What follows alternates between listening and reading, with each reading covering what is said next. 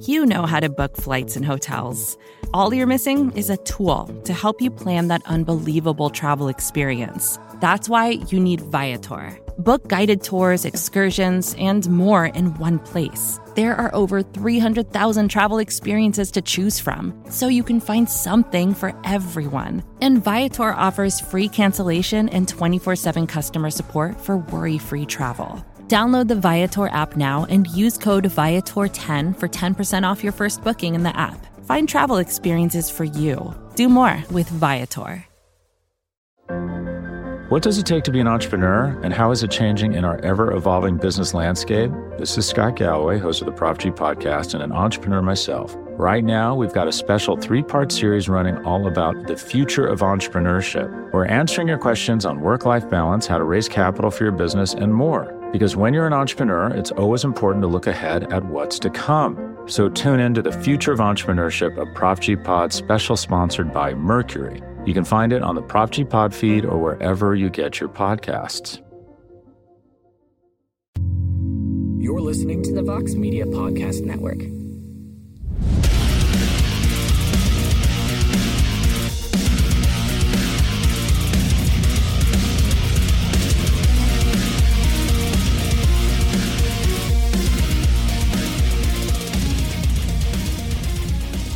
Welcome back to The Fighter versus the Writer. I am Damon Martin, and a little special show this week because my normal co-host, Mr. Matt Brown, of course, is gearing up for his fight in a couple of weeks against Court McGee at UFC Fight Night from Charlotte. So with Matt kind of tied up and busy, we were going to try to record something beforehand, but, you know, training schedules are what they are. Guys get busy, and I don't ever fault anyone for trying to focus on fighting when they actually have a big fight coming up. So the next couple of weeks we'll be getting some guests on here, some guest hosts on here, and doing some fun things while we wait for Matt to return after his fight on May 13th. So with that being said, coming off of last weekend where we had the big boxing match with Gervonta Davis getting the win over Ryan Garcia. Want to say I called that one, thankfully. That was on the preview show on MMA Fighting if you missed it. I was very happy to call that one correct. And of course the UFC event where Sergey Pavlovich, my God, what a monster that guy is, got a big win over Curtis Blades.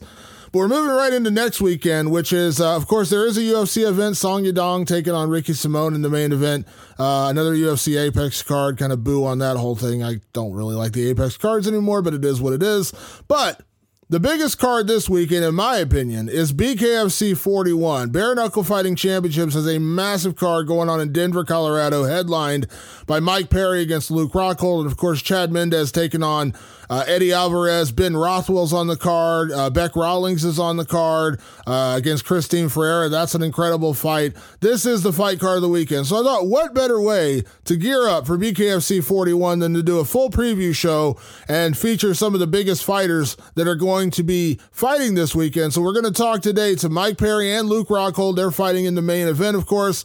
Coming up on Saturday night, we're also going to talk to UFC veteran and now bare knuckle fighter Chad Mendes as he gets geared up for his fight with Eddie Alvarez. Lots to talk about all these guys, and we're going to kick things off with the man who will main event his third straight main event in BKFC, the Platinum one himself, Mike Perry. We're going to talk about Luke Rockhold. We're going to talk about the future, as well as what happened this past weekend with Nate Diaz getting a little bit of a street fight outside of a influencer boxing event of all things. So let's kick things off in the right way by talking to none other than Platinum Mike Perry. They say it's all about gold, but this man is all about platinum. He is headlining BKFC 41 this weekend, and I couldn't think of a better way to get this week started than to talk to the man, the myth, the legend, Mike Perry. Mike, how are you? I'm doing great, man. You said it. Platinum is up 19% since I signed with my sponsor, Market Cypher. I just wanted to say that. I love it. I dig that belt, the platinum belt, man. Obviously, another big fight coming up this weekend. I know you teased it to me before when we talked, in February ahead of the whole Jake Paul, Tommy Fury thing. You said something big coming in April. This is certainly something big. Definitely. I mean, where do you go since the MVP fight? You go up, and this is how you do it. You go up in weight. You fight the bigger opponent, the former world champion, and you beat him down to size. I love it. You know, when we spoke, I had heard rumors that Eddie Alvarez was coming to BKFC. I didn't hear about Luke. And I thought, man, Eddie Alvarez and Mike Perry, that's a banger. That's going to be a great fight. Because Eddie's fought at welterweight before. I thought, man, that's the fight. Luke Rockhold kind of came out of left field. Were you surprised when you heard Luke Rockhold? Because I'll be honest, I didn't really see that one coming. Oh, man, it made a lot of sense to me when I heard it, and I kind of called for it on Twitter. Last time I talked to my management about some things on Twitter with a fight that could have happened possibly and didn't. I was like, if I would have tweeted back, you think that fight would have happened or something? And they were like, absolutely. So ever since then, I've been like, man, Twitter has more power than I thought it does. And when I saw Luke tweeting to Jake Paul about fighting him, I kind of called him out, and here we are. I love it. Now, this is obviously, you mentioned, you're going up in weight for this one. This is a fight where he's been a middleweight and a light heavyweight for that matter. He's fought a light heavyweight before too. You are going to be giving up some size, you are going to be giving up some height, things like that. But I know you're a man who's all about challenges, Mike, and I mean this as an absolute compliment. You're a throwback. Like, you're the kind of old school guy. If you were around at UFC 1, you would have gladly fought the guy who was 40, 50 pounds heavier than you. You have no problem with that. But I don't know, like, is this just who Platinum Mike Perry is, that you're willing to take a fight that, he does have some physical advantages over you? Now, we could talk about the fight in a second, but in terms of physical, yeah, he has some advantages, but this just feels like this is the kind of fight you always want to step up for. I do feel like I have some advantages by being a smaller guy, and definitely excited to step up to the challenge that is Luke Rockhold. And man, I mean, I kind of lost my train of thought. Look at that. I guess I'm learning more from Luke than I thought I was. You know what I mean? I'm already losing my train of thought and forgot what I was going to say. But yeah, I have some advantages in the fight being smaller. He's bigger, but he is coming down in weight. That's what I was going to talk about. He's cutting a lot of weight. I'm cutting a little of weight. So, I still have to cut a little bit. I'll still put a couple pounds back on. He'll put maybe more than me. And he's still going to be a little, dried out in the fight. And I'll be happy and healthy and stronger than ever. This will be, obviously, because it's a bigger weight class and I've been pumping more iron than usual and lifting heavier weights, that I will have more power than I usually have in a fight, because I cut, 20 pounds normally, and I diminish my power a little bit by doing that. I think he's doing that by cutting down, and by me kind of going up a weight class and only cutting a little bit, I think I'll be stronger and faster than ever. I remember speaking to you around, when you signed with BKFC, it seemed like a natural fit. You're just that old school guy. I was like, man, Mike Perry's going to be a star in bare knuckle, but you had to go out there and do it, right? And you went out there and had that battle with Julian Lane. And I said the same thing going in the MVP fight. I said, you've been here, you know what that's like. And I think the first time you hit MVP, I think it was in the first round when you staggered him early. It was like a wake up call, like, oh man, it's real. Like, this is a real deal when you step in here and do bare knuckle. Now listen, Luke's a legend. He's a former UFC champion, former Strikeforce champion. We know he's a good fighter. But when you hit him with that first bare knuckle, you hit him with that first punch, are you going to be looking for that? Because we all know that, I say this constantly, Mike, it's a different animal fighting bare knuckle. It's a different animal getting hit with a bare knuckle. Like, this is going to be interesting, right? Like, you have the experience. You are the veteran. You know what it's like, and you know it's a different world. When you tag somebody for that first time with that bare knuckle, you're going to see that look in his eye. Definitely. I'm looking for that all night long. I'm looking to see the fear in his eyes of when he swings and he can't hit me, or, who knows? I could win the fight by him punching me in the face and his hand hurts so bad he goes down, takes a knee, and the pain is so excruciating that he can't make the 10 call. And that's it. I win based off of my chin power and my skull power, and just I was just talking to Brian Campbell about this, about how a time when I had an epiphany and I gave in to who I am as a person, as an athlete. And I'm Mike Perry, platinum Mike Perry. And what do? Well, I take punches to the face better than anyone on the planet. I'm the hardest headed person on the planet, and I'm the toughest son of a gun on the planet. So I gave into that, and that's just a couple of the ways I see myself winning this fight. He could hurt his hands on me. I could bust his face with my hands, and we'll see where it goes. If he's tough enough to keep going, I'll outbox him for 5 or 6 rounds. Well, it's funny you say that, because if there's been one question about Luke, coming out of his UFC career, it was, he did suffer some knockouts, and we saw what happened in the Bisping fight and a couple others. Is he there? Does he still have that chin? Can he still take the punches? We know you can. You just said it. You have an incredible chin. You've shown incredible durability. What do you make of that with Luke? I mean, obviously you're going to expect the best Luke Rockhold we've ever seen. You're training for the best Luke Rockhold that's ever been inside of a ring or a cage. But at the same time, like, you hit different than any other fighter. You hit like a truck. And, if there is like a little concern about the durability, like, can I imagine that's something you're very much looking forward to seeing, like testing that chin of his? We know how good your chin is. Let's see how good his is. Yeah, I know he wants to hurt me, and it really makes me want to hurt him. I have a challenge in front of me, and that is his size and his range, his length, depending on how he fights. If he comes stalking forward like he did in the UFC, or if he fights at range. Well, I've been training with guys his size, height, and weight-wise who are better distance strikers than him. And in my opinion, the guys that I've been training with,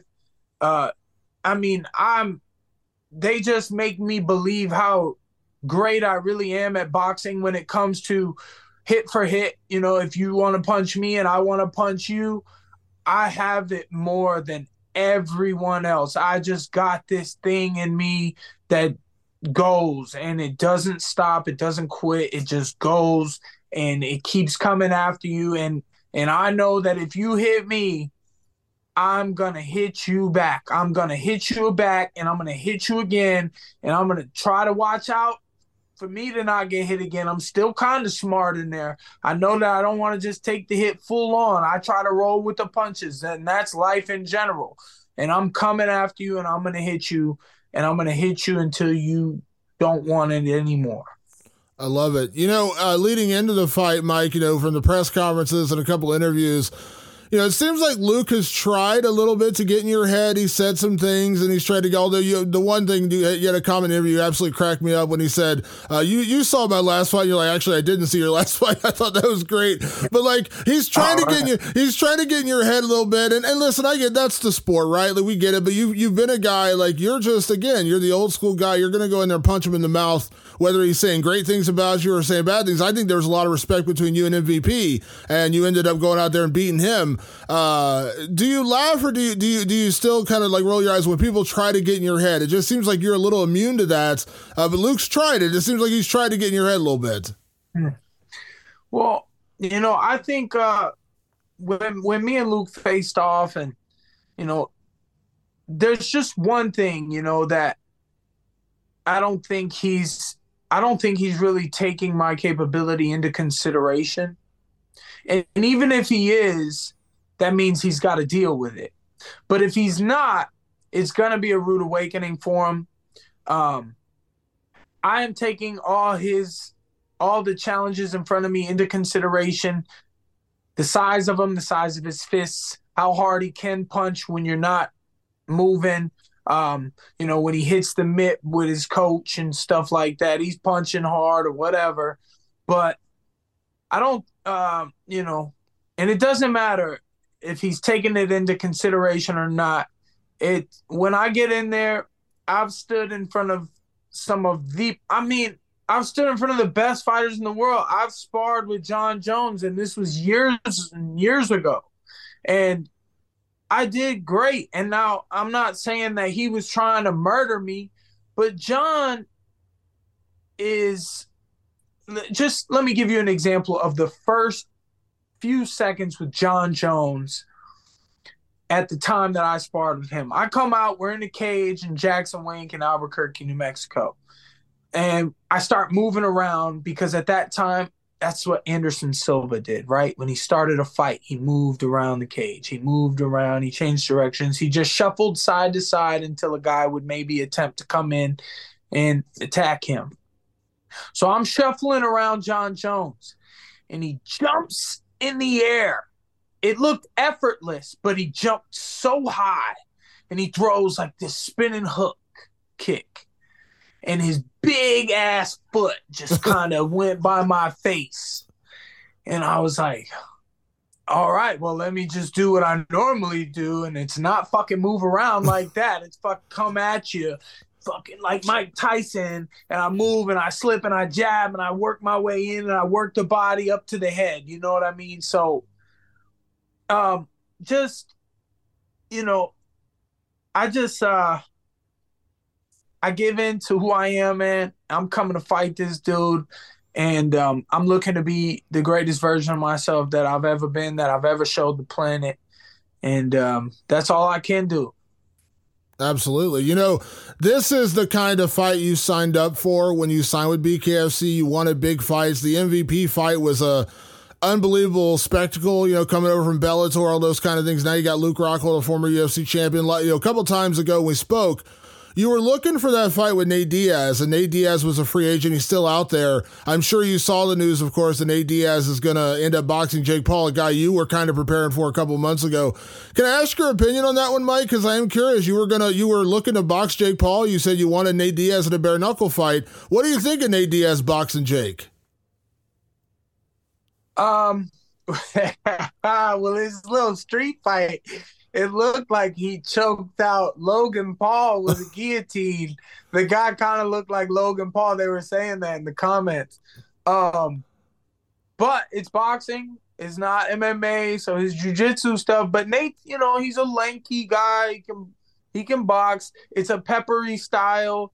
You know, and Jake, Tommy Fury's a big muscular guy. And they hit each other. Jake's got a big noggin on him. He can take a good punch. I don't see Nate throwing that power. But then look what Nate did in the fourth round against Leon Edwards. He rocked him. He wobbled him. And, you know, he thinks that one moment was enough that he won. And he's like, oh, and still when Leon won the next fight. And, you know, it's interesting, I guess is what I'm getting at. It's an interesting matchup. I'd like to see how Nate, you know, peppers it and tries to win. I'm sure he's going to work the body. He's going to have to. And, you know, I definitely know he's durable. So when Jake hits him hard, I know he'll take it. You know, tough to say who wins though, because if it goes to the cards, who's the favorite, who are they going to want to win, you know, all of those things you got to take into context when you're talking about a decision. And so, you know, I don't know. You mentioned it there. I got to say, Mike, it's funny that you saw the street fight with Nate Diaz this week. There are certain people in this sport, and I say this in all sincerity. I think I've met Nate. I've been around Nate and his brother Nick. They're both incredibly nice guys. Like I have been nothing but friendly with me. And I would say, like all of our interviews, you're a nice guy, Mike. Now you can flip that switch. And when I think about guys that I'm like, this is not a guy I'd ever want to cross in that kind of situation. And these reality show guys were kind of, what did you make of that whole Nate Diaz situation? Because I thought it was kind of funny. Like the one guy's yelling at him, whatever, he chucks a water bottle. I had flashbacks to the Conor McGregor thing. And then the dude outside, and they're getting into another thing out in the club. Dude literally got choked out and laid out on the ground. I'm like, there's just certain people you shouldn't try to get into a street fight with. And I have to imagine Nate Diaz is near the top of that list. Well, I saw the water bottle thing too inside the arena. And I guess that guy who kind of tried to come after him was like, he was a pro athlete as well. And he looked like a bigger guy, but I mean, Nate's Nate's funny. I always think about this video that I saw where this guy was like, I won this thing where I get to hang out with Nate Diaz and his crew, and we go to the fights, or we go to the club and we go hang out. And he was like, it was exactly what you would think it would be.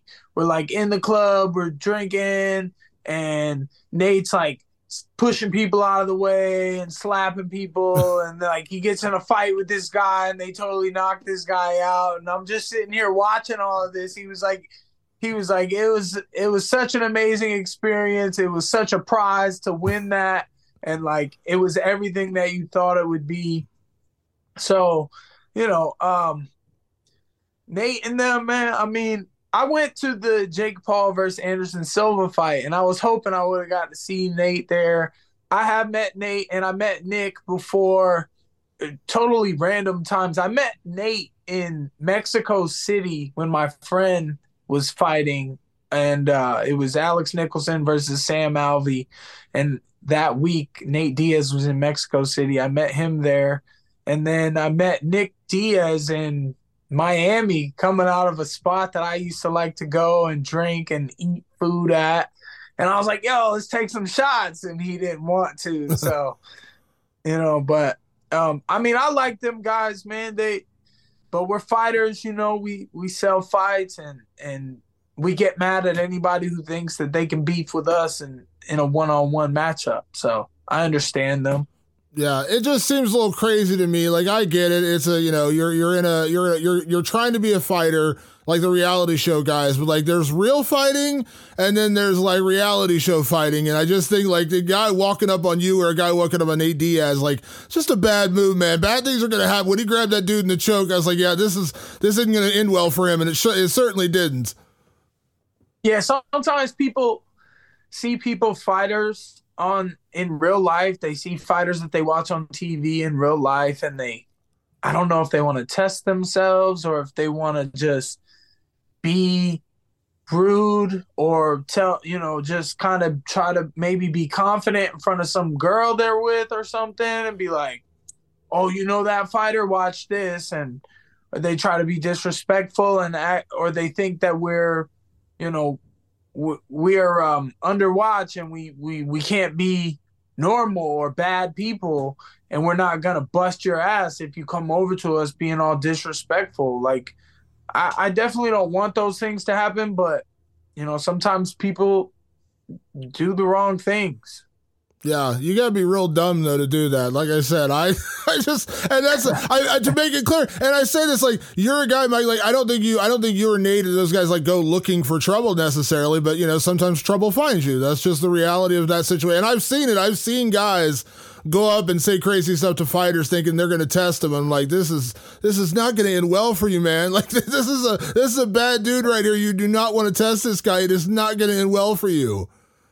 Well, I definitely don't want to. I like to get paid when I fight, but I do try to have that Diaz mindset where, if a guy comes up to me, I was telling people earlier, I was doing interviews and I was saying how with this bare knuckle boxing, I kind of take it like especially against a bigger opponent. It's like, who's this big guy in the corner of the bar with his loud mouth talking shit, thinks that nobody in here is going to bust his ass because he's the bigger guy and he thinks people are afraid of him, and we're drinking in the bar on Saturday night and I'm gonna bust his ass. That's what this is gonna be like, a Saturday night street fight with a couple shots of tequila. Can I ask, I know your focus is on Luke Rockhold, and obviously the future is what it is. You're looking for these big fights in BKFC. Is there still hope? You'd like to see Nate Diaz one day? I know that's one you wanted. Kudos to him for getting the Jake Paul fight. I hope he gets paid a lot of money, but I still think that's a big fight. I still hope it happens.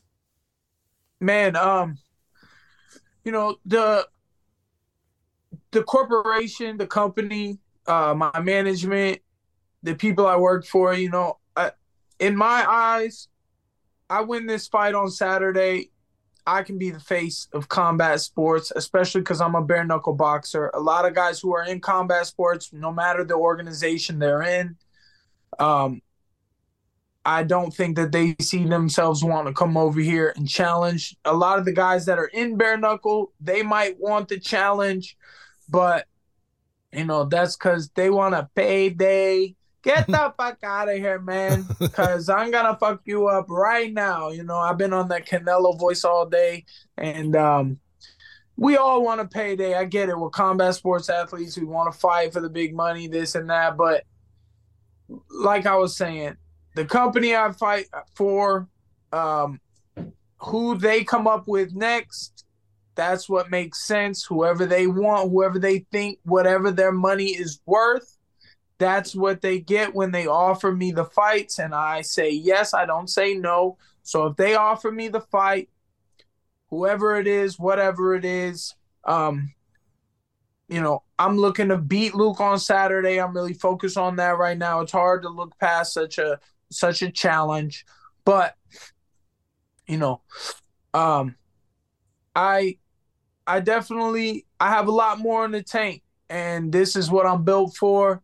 And especially as a bare knuckle boxer, I just think it's right up my alley, and that's an alley you don't want to find me on. Trust me, I already said I don't want to see any of you guys in the street. If anything, I'm going to come up, shake your hand, and say, "Nice to meet you, Mr. Perry." That's about the worst it's going to be. So that's what everyone's demeanor should be. "Nice to meet you, Mr. Perry." That's the reaction. No one should come up and try to start beef there.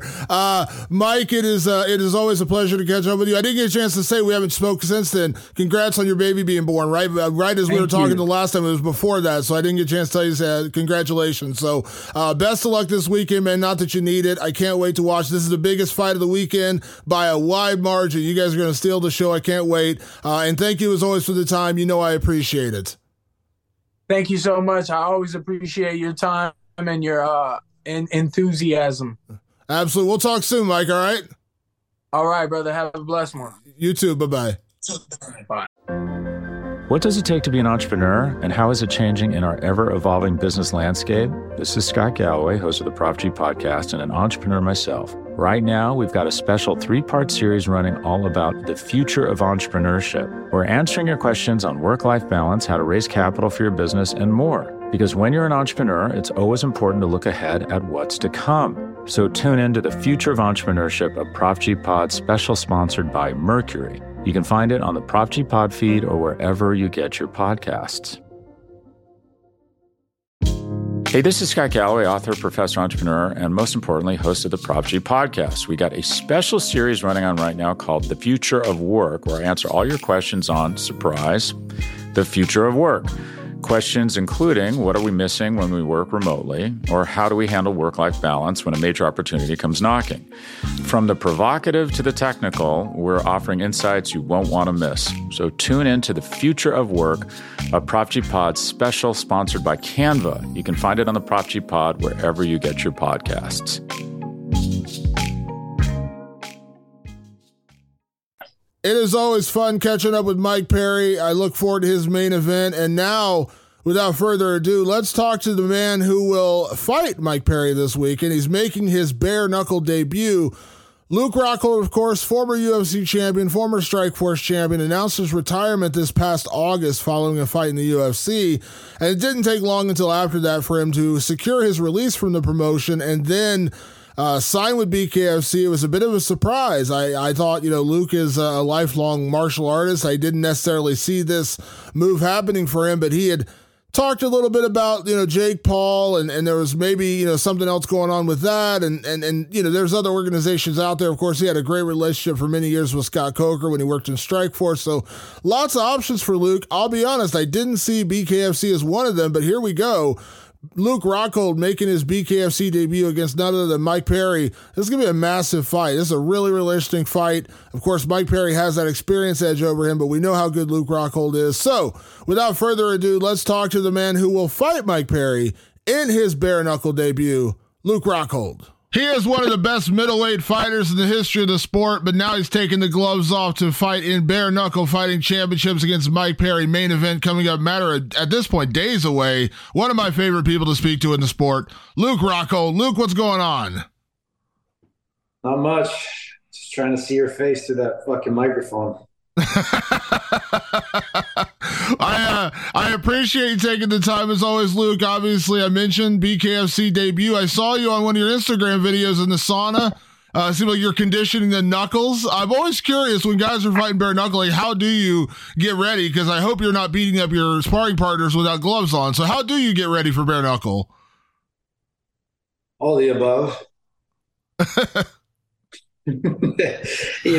Sparring partners are needed. You gotta land. You gotta let them hit you a little bit. You gotta hit them a bit. You gotta hit your sauna. You gotta hit the bags. You gotta hit the sand. You gotta hit the fucking. Gotta do it all. I've had good hands over the years, so I'm not too worried, obviously. But I want to toughen them up because you don't want to get to a point in the fight where you're feeling something. So just doing your due diligence and making sure everything's. Yeah. I mean, I know we've talked about the issue you had with your shin, you know what I mean? Like with guys who are like tie kickers, they condition their legs kicking trees and stuff, but you can still, like I said, you can condition them all you want. Things happen, right? Like that's just the nature of combat sports.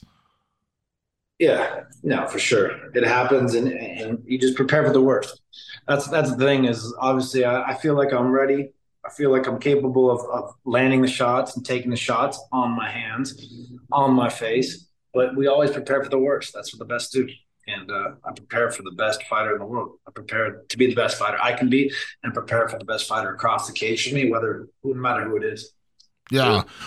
We talked a lot in your last couple of years over the UFC. And when you had the fight with Paulo Costa and you announced your retirement, it just seemed like, I don't know, it just seemed like you're just like, it was like you're ready to move on. And then when you announced this, it seemed like a fresh start. Like you just were happy. And I don't know, you tell me, like, do you feel like a weight? I don't want to turn this into like, let's bash the UFC, but it just feels like a weight's lifted. It feels like you're free and it feels like this is just a good fresh start for you. Like a good kind of happy, fresh start for Luke Rockhold. Is that fair to say?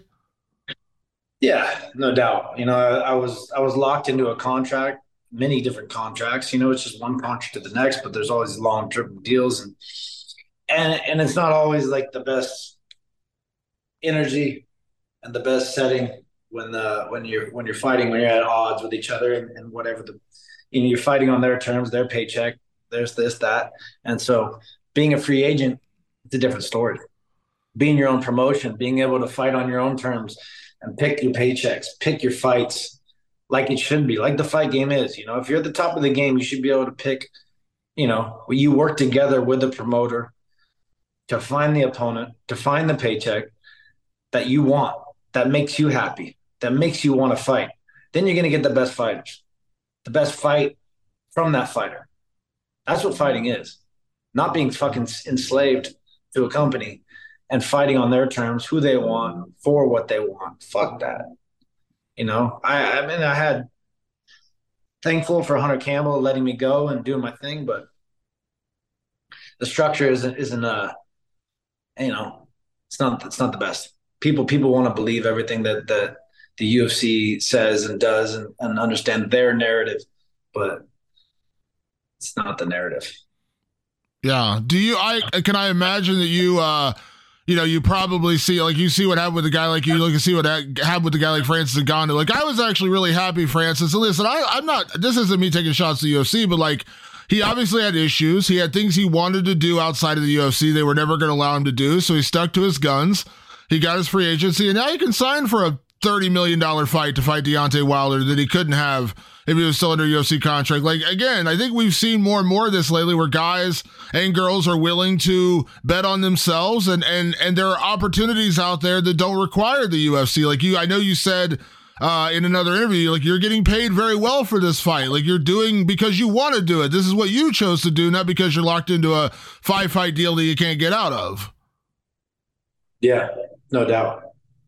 And you can wager your own terms and get your own title fights and get your own this, that, like what you really deserve, what the people want, not what they want. So I'm fucking stoked for Francis. Francis is like, he's a real man with balls and can make a decision. There's too many yes men in the world.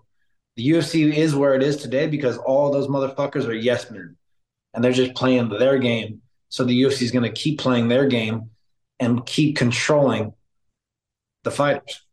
if there wasn't so many yes men, if there's more Francis Ngannou's and Luke Rockholds and people that had a fucking pair of balls, we'd have an even fucking playing field.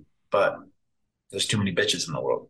Is it fair to say, Luke, like when you had the Costa fight and it was over and you announced your retirement, was that more about just being done with that than necessarily being done with your career? Because you obviously right away, when you got released, you were ready to go again and you got this BKFC deal. Like, is it fair to say you were just done with that, not necessarily done with fighting? Yeah, to some extent. Definitely being locked in with them and for what they're offering and what was on the table and having to work back through their ranks on their terms. No, I didn't want to do that. That's not fun for me. I've already been there. I've been the UFC champion. I've been the Strikeforce champion. What's fucking next? I want new goals. I want new challenges. You never know. I mean, as long as my body is going in the direction it's going right now, fucking anything can happen. I could go back in there if it were on my terms. But conquering another world right now is what I'm looking for. More mountains to climb, more things to do. This is what I'm fucking here for. I like fighting. Fighting fucking gives me life. And it makes everything very real in life. It's when there's another motherfucker out there trying to take your head off, trying to hurt you, trying to kill you, basically. Absolutely. Absolutely. We don't allow that to happen. You think about it, dream about it every fucking day, and you have something to work towards. There's too many people that just are playing the game of life and not being present, not living in that present state of mind that gives clarity and gives fucking understanding. Yeah. I like fighting. Absolutely. You come from an era like when you were in Strikeforce, before Strikeforce got bought by the UFC, you came from an era where there were organizations that were out there. You could be a free agent and you could be with Strikeforce. And I know you always had a great relationship with Scott Coker. And then obviously what happened, you end up in the UFC. But now we're kind of at a stage where there are a lot of opportunities in the world for combat sports. I mean, again, going back to Francis, he said, I've had offers from PFL, one championship. He's got this Deontay Wilder fight. If you would have told me 5 years ago Luke Rockhold's fighting in bare knuckle, I would have said, "What? That's crazy! Like, why would Luke Rockhold fight bare knuckle? Like, is it good that there's these opportunities out there for you now? Like, again, I imagine 5 years ago you probably would have said bare knuckle. What? How's that coming? But again, this opportunity is here. It's something new. It's something fresh. It's something fun. Something different. And I assume you're getting paid handsomely. Yeah, they take care of the fighters. No doubt. They're taking care of me and they take care of a lot of guys. It's new, it's different, and it's bare knuckle boxing. This is like the beginning of combat sports. There's something so pure about it. It's just people are becoming more and more aware of it and are falling for it more and more. I think opening the door and turning the eyes. I think this fight is doing a lot for the sport, and I look forward to growing it and helping them do this thing. Yeah.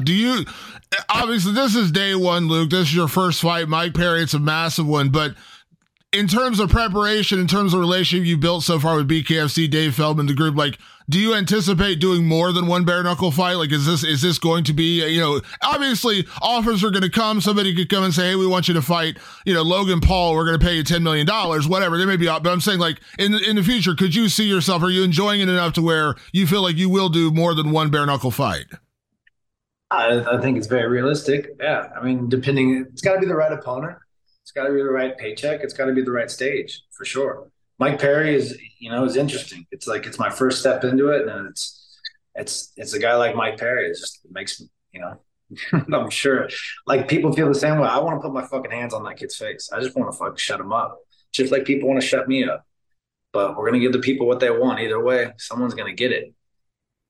But, and you're a pretty self-motivated guy, Luke. Like I said, it doesn't really matter who's out there, but obviously Mike Perry, he says some things, he does things. I know you mentioned the bar fight he got into once upon a time. I don't know. You tell me, what is your opinion on Mike Perry? I mean, Mike Perry's got a level of entertainment. He's got a little something to him. but he's also just a fucking idiot too. To be able to do something like that, like I don't care how drunk you are, you don't fucking go knock out a guy that'll. I don't care what the fucking circumstances are. So I think he's a fucking idiot. I think he is entertaining in some sense. I think yeah, that's about all I think about him. He brings it, man. The kid brings it to fight, though. I'll give him that. He's game. He's a game fighter. He's going to come forward. He's going to get hit. He's going to keep getting up. He's going to keep getting in your face.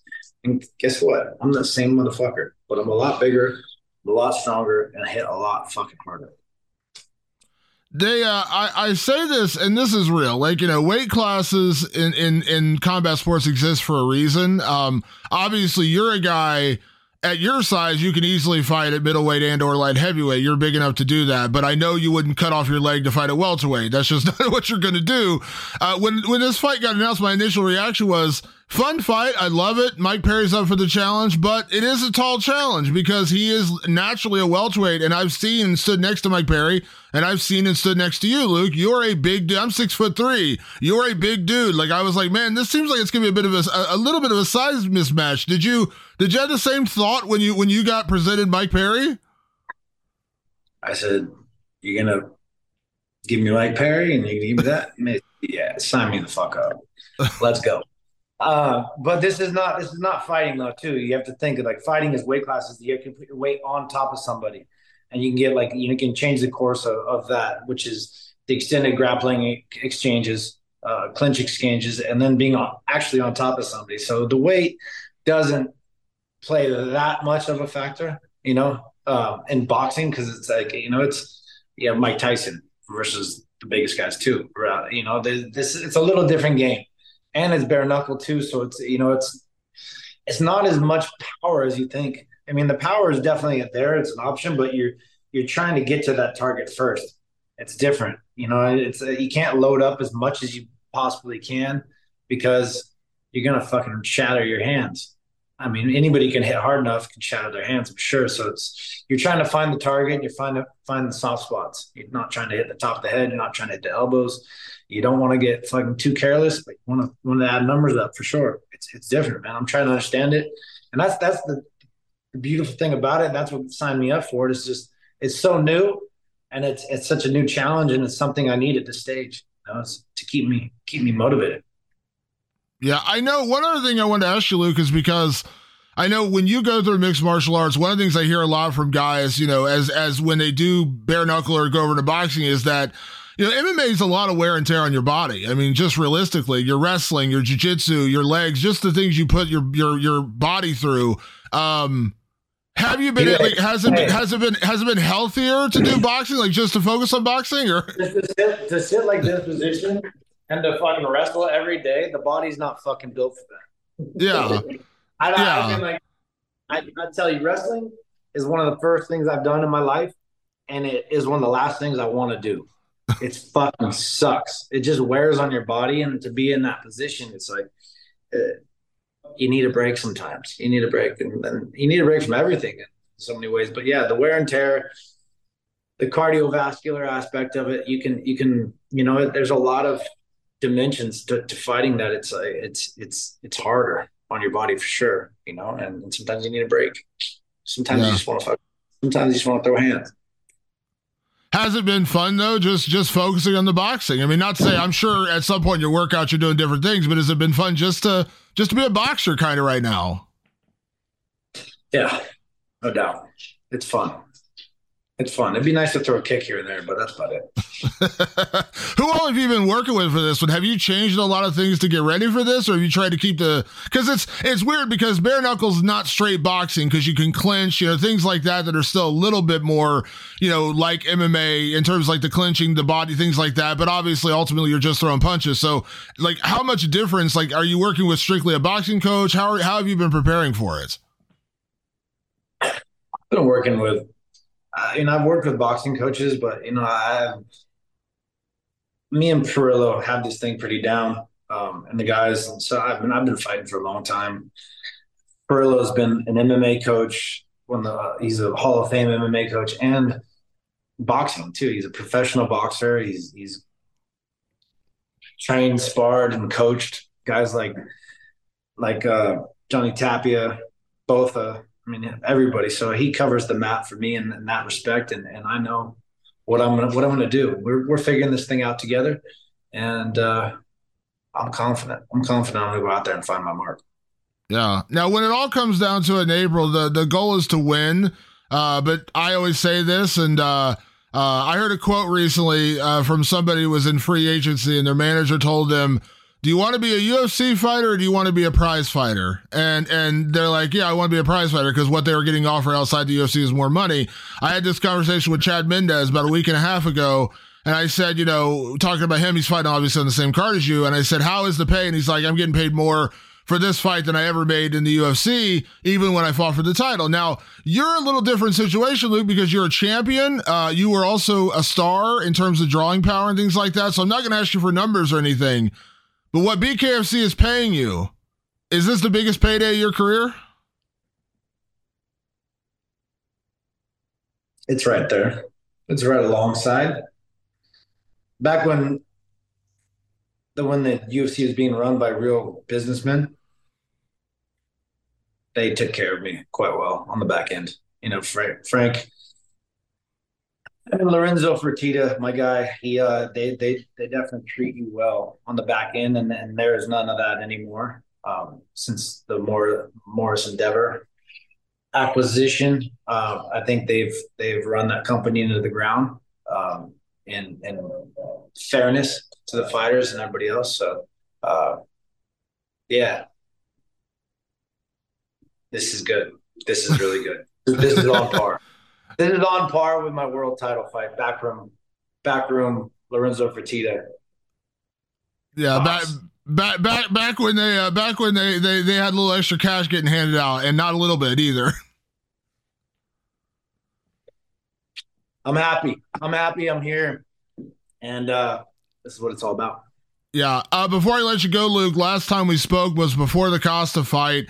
I know you're training, you're in California and things like that. I know we spoke about your guy, one of my favorite people, Cain Velasquez. He was going through a lot. I know he's out right now. Have you had a chance to catch up with Cain? I know he's been traveling, doing some stuff. I talked to DC. He got to catch up with him. I talked to Ryan Bader. He did a thing with him. Everyone's very happy. Have you had a chance to catch up with Cain since he's been home? Yeah. I got up there, and me and Cormier and Cain had a little hang and a dinner, and we had some good laughs, good times. Cain's nice to see him getting out of the house now and being able to integrate and coach and do his thing and be where he should be, free. There should be one person should be in bars, and it's not Cain. I was just glad to see him be home with his family. It was so well deserved and so needed, and took way too long, but I'm just glad he's there, and it seems like he's doing well. Everyone I've talked to that's been around said he's in great spirits and doing well. That's just obviously that's what we all want to hear. He needed to be with his family. His family needed him, and I'm glad he's there. Yep. Yeah, it's happy for him, and I'm excited to go out and hang with him after the fight for sure. Absolutely. Well, Luke, I always love catching up with you, man. Obviously, I'm looking forward to this bare knuckle thing, man. I've become a big fan of bare knuckle these last couple of years. Their events are fun. Have you watched, obviously you signed with them. Have you been watching BKFC events? Because I love their production. I love what they do, man. They put on a good show. Yeah. I mean, you can't help but watch it. I'm studying it. I'm learning every weekend because they have a fight every weekend around the fucking world. And there's something to say about that. The companies, they're on their game and they're putting on good fights, and the fights are getting better. I think the quality of fights are getting better. And you're going to see that the level of skill rise. I think it's, you get the initial kind of scrubs, and the guys coming in and just winging it like amateur fights where it's fun to watch. But now, I think you'll get to see the evolution of bare knuckle come along, because you have more really skilled fighters come in and trying to figure the game out and dial it in and get the best of the best from what you're going to see. Absolutely. Well, Luke, I can't wait to see it, man. I'm very much going to be watching this one. Can't wait to see you go in there and throw down with Mike Perry in their first bare knuckle fight. And I always appreciate the time, man. Have a good rest of your training camp. Obviously, safe travels out to the fight, and cannot wait for the bare knuckle debut of Luke Rockhold. See you, Damon. I'll see you on the other side. Absolutely, man. Talk to you soon. Always great catching up with Luke Rockhold, one of my favorite interviews in all the years I've been doing this. Luke is always a great interview, great to chat with him. He has a lot of perspectives on the sport. He's been around, he's kind of seen it all and done it all, and you can't get much better than that. Our final interview of the day is the man who will welcome Eddie Alvarez to the BKFC ring this weekend. He, of course, picked up a win over Fames in his bare knuckle debut. I'm talking about Chad Mendes, former UFC title contender and now bare knuckle fighter. This was a great conversation I had with Chad as we talked not only about this fight, but also his future. You know, Chad has kind of taken on a different approach in his comeback from retirement, you know, more or less saying that, you know, I'm back for big fights and big paychecks. He's not interested in titles. He's not interested in just fighting anybody or anyone. He's interested in getting paid, and he's interested in big opportunities. And it doesn't get a whole lot bigger than taking on a former UFC champion like Eddie Alvarez, who is a well-known knockout artist in his own right. And this just seems like a banger. I mean, if you're asking me to tell you which fight I'm more looking forward to this weekend between the main and co-main, I don't think I could pick, because the main is so intriguing to me and the co-main is fascinating as well. You know, Eddie Alvarez, kind of like Mike Perry, is a guy who feel like, man, this is a guy who was kind of built for bare knuckle, and now he's going to be doing bare knuckle. So this is really interesting. Chad Mendes, of course, packs a ton of power in his punches. He looks great, you know, up in weight, no longer kind of killing himself to get down to featherweight. This is a really intriguing matchup. So without further ado, let's talk to the man who will fight Eddie Alvarez in the co-main event at BKFC 41, Chad Mendes. So, Chad, how is everything, man? Obviously gearing up for this second bare knuckle fight. Everyone I keep talking to says this is the biggest bare knuckle fight card of all time. I think I would tend to agree. I don't know. You've been in big fights. You've been in so many big fights in your career. But like, do you get excited to be part of a big card like this? Like, you've been main events, you've headlined pay-per-views, but like, do you get more excited when you have a big fight on a big card like this? Yeah, of course, man. This is definitely something that motivates you more as a fighter.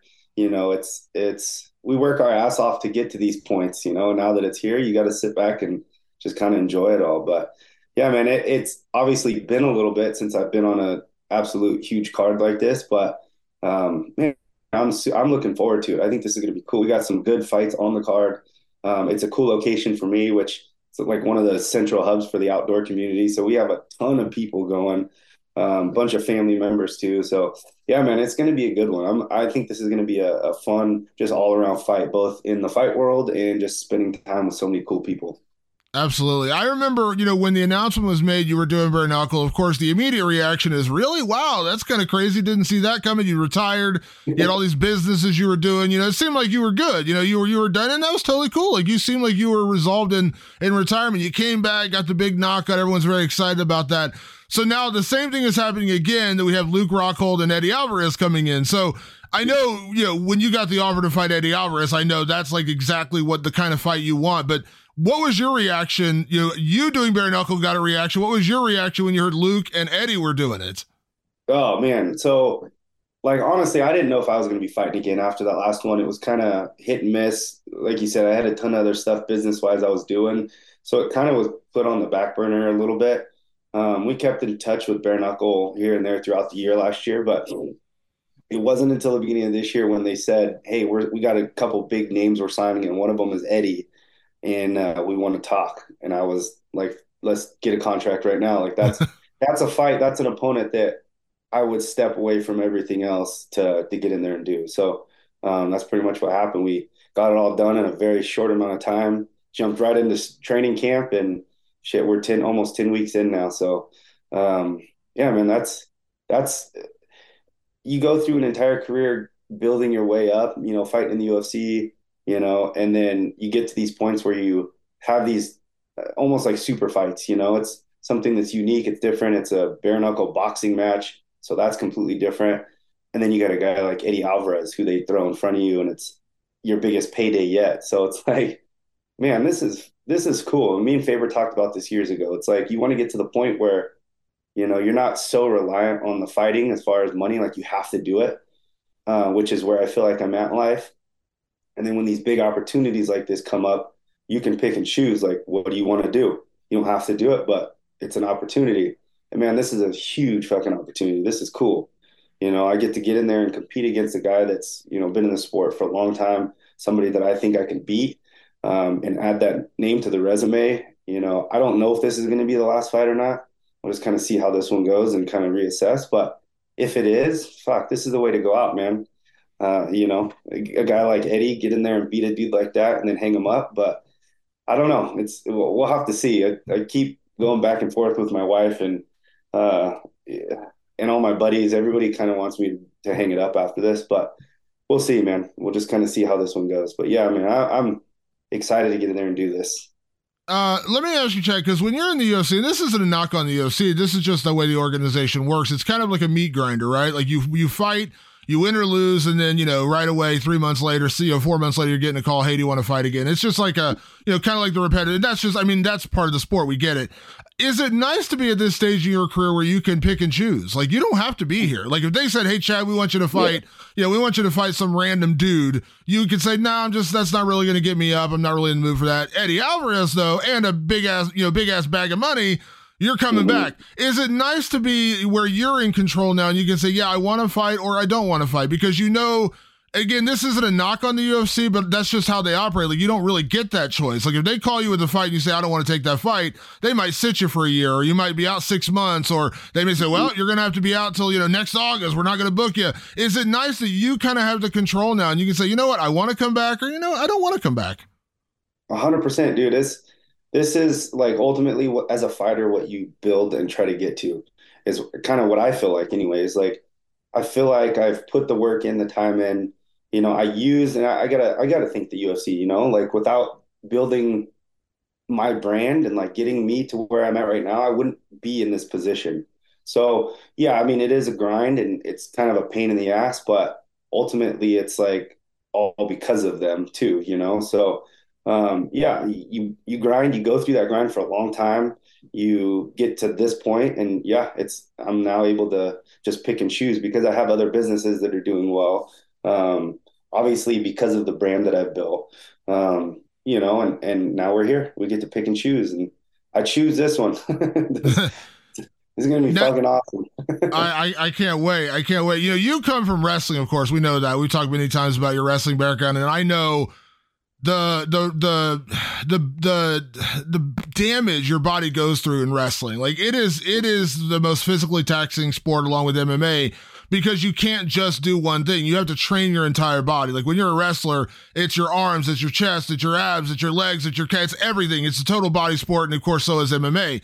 I've had this conversation with a lot of the guys who are veterans, Ben Rothwell, even Luke Rockhold, the guys saying, listen, doing this is so much better for me because I'm not killing my entire body to get ready for a fight. Like, I could just train boxing, and it's so much better. I feel so much healthier. Luis Palomino, current champion, I think he's 42. He's like, if I was still doing MMA, I'd be retired. Like, I couldn't do this at 42, but I could do it with bare knuckle. How much of a difference is your body? Like, when you retired, it wasn't like you were, it wasn't like you were falling apart. Your body was like, backfiring on you. You chose to walk away, but how much better do you feel that you're not just torturing your body every single day with MMA? Because I don't think a lot of people realize like how much damage and work you put on your body when you're getting ready for an MMA fight or wrestling in your case. 100%. I was just talking to some of my younger teammates in the sauna the other day about this exact same thing. And it's tough. And they're basically looking for advice. Like, hey, what would you do? Like, how did you get all your training in without getting overtrained? And I'm like, dude, that right there is if you can figure that out, you will be a UFC champion. Like, that's the trickiest part of this entire sport. Like, you have pro practice, which is usually full MMA, boxing, kickboxing, wrestling, jiu-jitsu, strength and conditioning, and then throw in all the recovery stuff you're trying to add in there too. It's like there's not enough hours in a day and not enough time to recover from how much you have to train, especially this day and age. It's like everybody is good at everything now. It's not like you can just be a wrestler or a boxer or a kickboxer. Like, you have to train full MMA and you have to be good at it in order to be the best in the world. And it's like, dude, how do you get through all that? How do you do 2-3 workouts a day, which is what you end up having to do? And dude, 4 or 5 weeks into your camp, you're just so overtrained and beat up. You start getting injured, you're getting sick, or you're just taking steps backwards. You're not feeling good in training. Yeah, that is something I do not miss. Like, that was the hardest part. I would sit down before camp and write out every week's day-to-day schedule obviously as a template, and then just adjust accordingly to what, listening to my body. If something needs to change, it needs to change. But man, not having to do that, coming in, focusing on just boxing, strength and conditioning, and cardio pretty much is it, some long like run type stuff, which is easy. Man, that it is so much better. I love it so much, man. I think the trade-off obviously is the bare knuckle hitting. Obviously it doesn't feel good to hit or get hit, but I mean, I think that's a minimal trade-off for how much less damage and stress you're putting on yourself throughout an entire training camp trying to get ready for an event or a fight. So, yeah, man, I enjoy this quite a bit more. Yeah. We talk about opportunity, and a lot of times, we get lost in opportunity when we talk about names in this sport. What I mean is, like, you hear Eddie Alvarez, you're like, boom, this is a fight I'm into. But the other side of that is this is still a business. And one thing I've always really respected about you, Chad, is that you've always looked at this as a business in some ways. Like, you were always looking towards the future when you were in the UFC, like when you started your businesses. I remember talking to you about it, like when Feathers and Fins started. Like, I remember that. Like, you were talking about that while you were still in your career. You were looking towards the future, even as you were one of the best featherweights in the world. How much, like, because I think we lose track sometimes. We talk about opportunity, titles, big fights. Sometimes we lose track that it is still prize fighting, right? Like, it is prize fighting. Like, Eddie Alvarez, great opponent. You're not going to fight him for free. Like, this is not something you would do just for the fun of it. How much has that played a part in your decision making of coming back and continuing to come back? And I know you told me before, and I know you said very honestly after the first fight of Fames, you said, I may not come back. Like, I don't need to come back. I may not come back, but the right fight and the right opportunity, I'd come back. I imagine it's a combination. It's not just Eddie Alvarez, but it's also the money. We can't ignore that. Like, that's got to be a part in this, right? Oh, 100%, man. This is the biggest payday of my career. And it's like, you get to this point, you bust your ass, you get to this point, and then I retire and I never see those paydays basically. And then these opportunities pop up, and it's the paydays that I've been, looking for my entire UFC career. So obviously I don't want to say it's a no-brainer, because there's obviously a lot of thought that goes into it for me and my family. I mean, it's fighting in general is just dangerous, but I just feel like you said, when I left UFC, I still was in my prime. I didn't leave because I felt like I was done. I was too old. I was getting passed up, still fighting and competing with the best guys in the world. And so basically it was just a sit down decision. Like, all right, let's weigh out the pros and cons here. Like, obviously it's dangerous, but it's not MMA. It's shorter rounds, it's, and all these things, and the pay's 10 times the amount or whatever. So yeah, I wasn't necessarily looking. I wasn't out searching for this. It just kind of got brought to me. And then, it's that opportunity that you have knocking at your door. And it's like, you decide, do you take it, or do you just go on with life and continue doing what you're doing? For me, there was some excitement because it was something new, obviously a damn good payday. And I wasn't too old yet. I think if these opportunities were knocking on my door and I was 45 years old, 46 years old, I'd probably be a lot more hesitant, but I'm in my mid to late 30s. Like, I still probably could fight in the UFC for another 3 or 4 or 5 years if I chose to. But yeah, so we're here, and I ended up deciding to go for it. These are big paydays.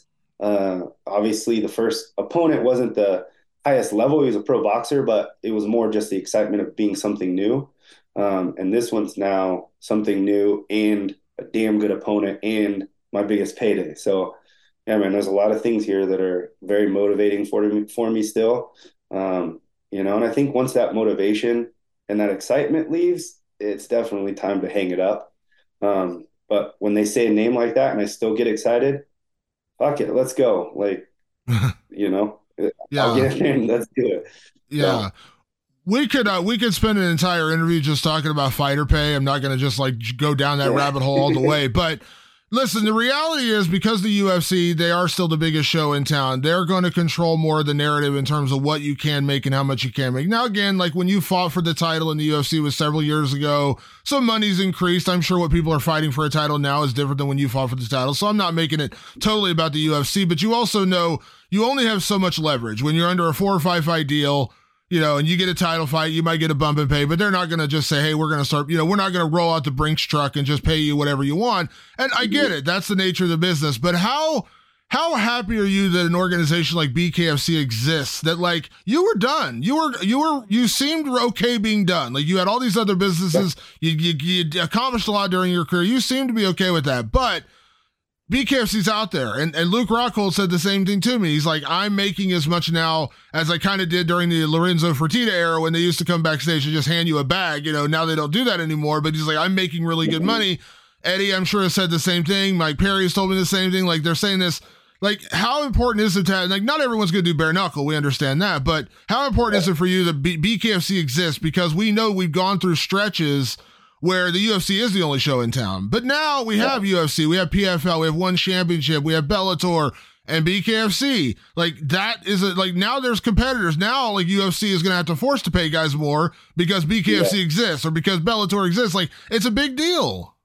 100%, man. I think that's a cool time in where this sport is right now. It's like there's so many different options that are now starting to pay better than what the UFC. So now guys have to realize, like basically sit down and analyze like, okay, is it more important to build my brand at this point and take a less pay cut or a less a pay amount, or say, screw it, like I'm a prize fighter, I don't give a shit about my brand, and jump over to some of these other organizations? Because let's be honest, it's like the UFC is going to build your brand probably bigger and faster than any of the other ones, just because of where they're at right now.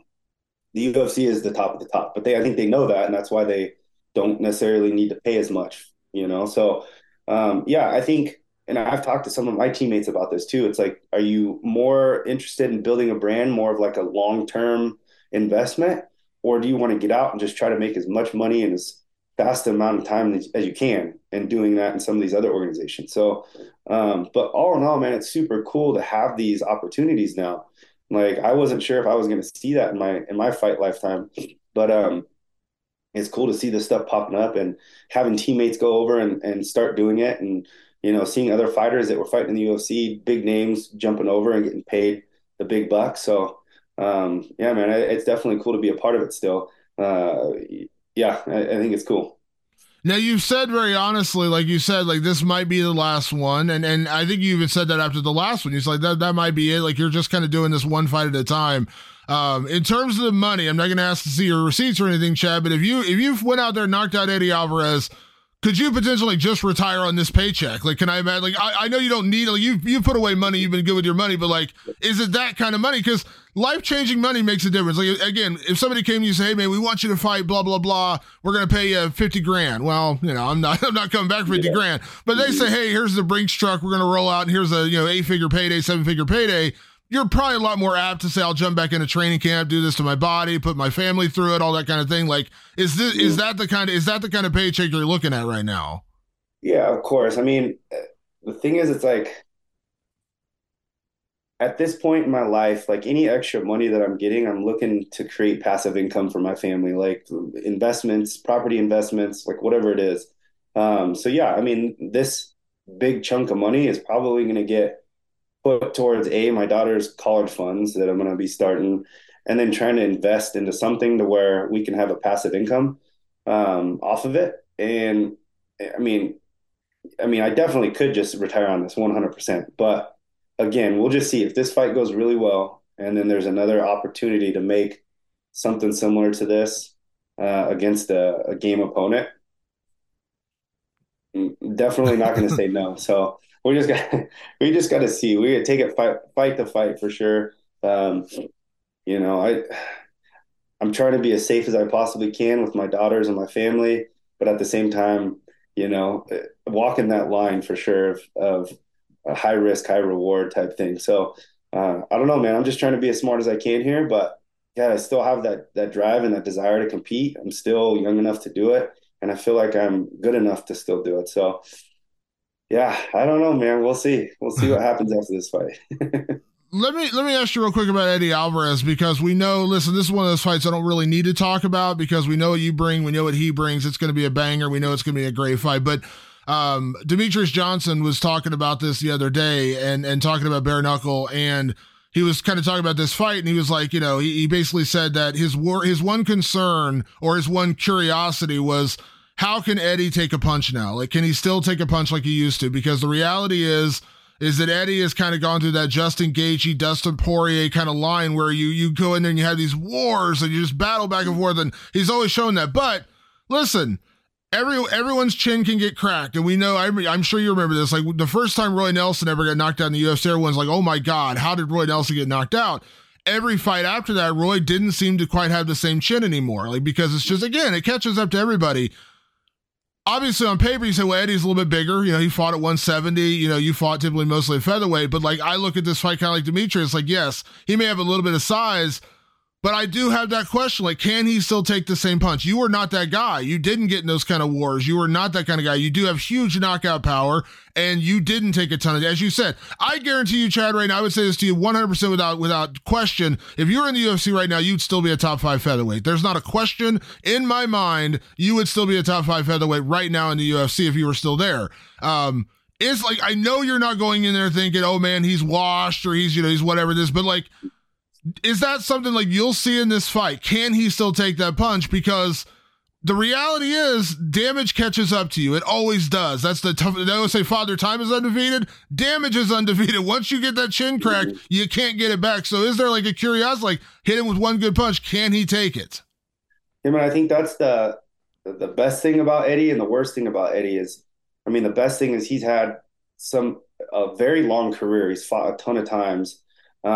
But he's been in so many wars that we've all enjoyed more than anything to watch, but that shit does catch up to you. I mean, he's obviously older now. He's been out of the game for, it'll be 2 years when we fight. And those last few years, especially, he got into some big wars or got knocked out. I don't know, man. I don't know what's going to happen. I mean, I talked about this in one of these other interviews, and, I just don't know what Eddie's going to show up. So we're preparing for the best Eddie possible. But, man, we'll find out. I think the first big punch I land on him, we're going to see if Eddie wants to really be in there or if Eddie just wants a paycheck to get out. So, yeah, I don't know, man. We'll see. I mean, it definitely feels different. I know he's going to crack me, I'm sure. And that shit don't feel good, bare knuckles. So, but man, that's just part of the mindset you got to have going into this. We talked about this a little bit. He talked about it at the press conference. He's already expecting to get hit, get dropped. And he's said, I'll just keep getting up and keep coming. I think that's probably his biggest attribute, is being able to take a punch, hit the ground, and come back quick. I've seen some of his fights where it looks like he's knocked out on the feet, or he hits the ground and he's knocked out, but he's still able to like move and like do just enough to where the fight doesn't get stopped, and then comes back and keeps fighting. So, yeah, with the 10-second count in between, I mean, I'm sure that'll be enough to get his marbles back about him to get up to start fighting again. So, I don't know, man. This is going to be a crazy ass fight. I don't know what the hell's going to happen, but Yeah, I'm just preparing. I got a great game plan. I feel good going into this, so I'm going to get in there and just give her hell.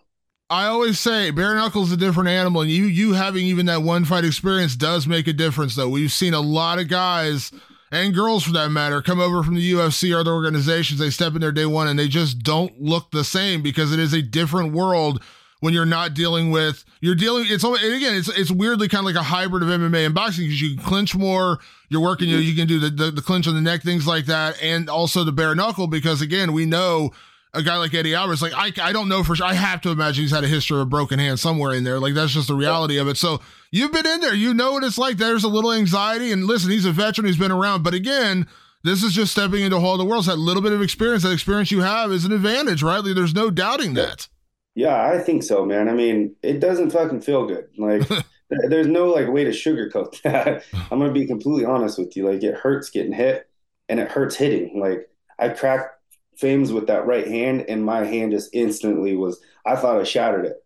And I remember going back to my corner right after that, just being like, oh, my hand is fucked. Like, The coaches are like, shut up, you're fine, get in there, keep going.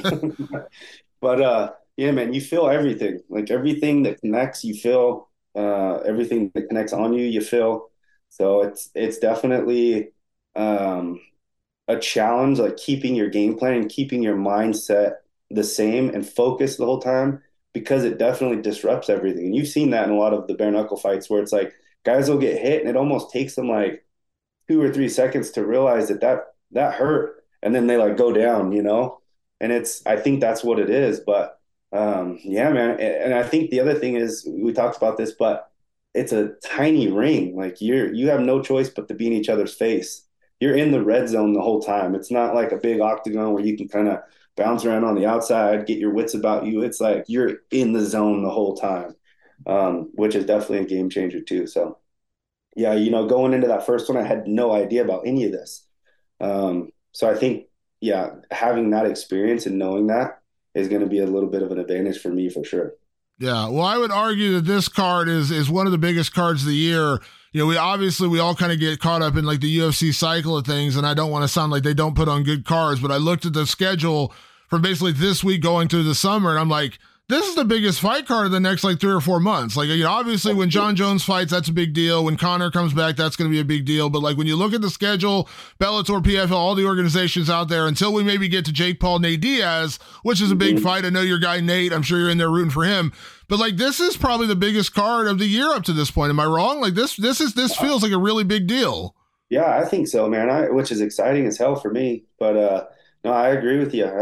I think it is going to be the biggest for a while, and it's probably going to be the biggest in BKF history for a long time. I think, this is a stacked card. We got some cool guys on here, cool girls on here, animals getting in there, and they're going to be tearing it up. So, yeah, man, I'm excited to get in there and perform for everybody for sure. Absolutely. Well, Chad, I always appreciate the time, man. Obviously, safe travels out to Colorado. Have fun in the fight next week. Of course, I'll be watching. I can't wait to watch it. So thank you as always for the time, man. And cannot wait to see you in there throwing hands with Eddie Alvarez. Perfect, man. Thank you. Always a good time chatting with you. Absolutely. Sure we'll talk soon. All right. All right. Take care, buddy. All right. Bye-bye. There you go. Chad Mendes doing the damn thing, getting ready for Saturday night against Eddie Alvarez. Fun episode today, of course. Normally we would be on here debating what happened this past weekend. Matt Brown, my normal co-host, made quite a statement saying right now he picks it. Sergey Pavlovich beats John Jones. I don't know that I necessarily agree with him, but we'll have that talk when Matt gets back. Of course, Matt will be back in a couple of weeks. He has his own fight coming up on May 13th against Court McGee at UFC Charlotte, so stay tuned for that. Next week, we're going to get into UFC 288 coverage. I'm going to feature a very special interview with UFC bantamweight champion Aljamain Sterling. That'll be a lot of fun. Also going to feature my interviews with Gilbert Burns and Bilal Muhammad. I spoke to both of them just days after their fight, their co-main event fight at UFC 288 was announced. So I'm very excited to have those on the show next week as we gear up for UFC 288. But this weekend, it is all about bare knuckle fighting. It is all about BKFC 41 from Denver. This is going to be a tremendous event. I'm looking forward to watching. I'm looking forward to covering it. I've said this many, many times about bare knuckle and BKFC in particular. BKFC has tremendous production value, and I think that means a lot. I know some people kind of get lost in that, like, how much does production really matter? Trust me when I say it really matters, and BKFC has been stellar with their production value and actually watching an event. It makes a huge difference when you're watching an event. You can actually applaud the production value, because as long as I've been doing this and I've been covering combat sports for a lot of years, I've seen some bad production. And if you don't put on the right kind of production, it can ruin your pay-per-view. It can ruin your event. And BKFC has really been top-notch, really since day one. They've really done a tremendous job with their production. I look forward to the production this weekend. A lot of personality in their shows, and I'm really looking forward to seeing this event. Huge fights. Like I said, Ben Rothwell, who I spoke to, I'll have a feature out on him later this week. Beck Rawlings returning against Christine Ferreira. That's an incredible fight. Christine Ferreira is a monster. That lady hits like a truck as well, and so that's a really interesting fight. The whole card is just stacked. So this is a massive, massive BKFC event. Really looking forward to that. And as I said, I couldn't think of a better way to work out fighter versus writer this week with Matt Brown out of action getting ready for his own fight than to talk BKFC. So, want to say a big thank you to Mike Perry. Want to say a big thank you to Luke Rockhold. And, of course, a big thank you to Chad Mendes. We'll be back next week, as I said, previewing UFC 288 and also my interview with UFC bantamweight champion Aljamain Sterling, who fights the main event against Henry Cejudo. Also going to talk to Gilbert Burns and Bilal Muhammad, who put together their fight on super short notice as they get geared up for a potential number one contenders fight in the co-main event. As always, you can check us out on all of your favorite podcast platforms, Apple Podcasts, Spotify, and of course over on the best website in the world, MMAfighting.com. A big thank you to everyone that tunes in each and every week to The Fighter versus The Writer. Thanks so much for tuning in. We'll see you then.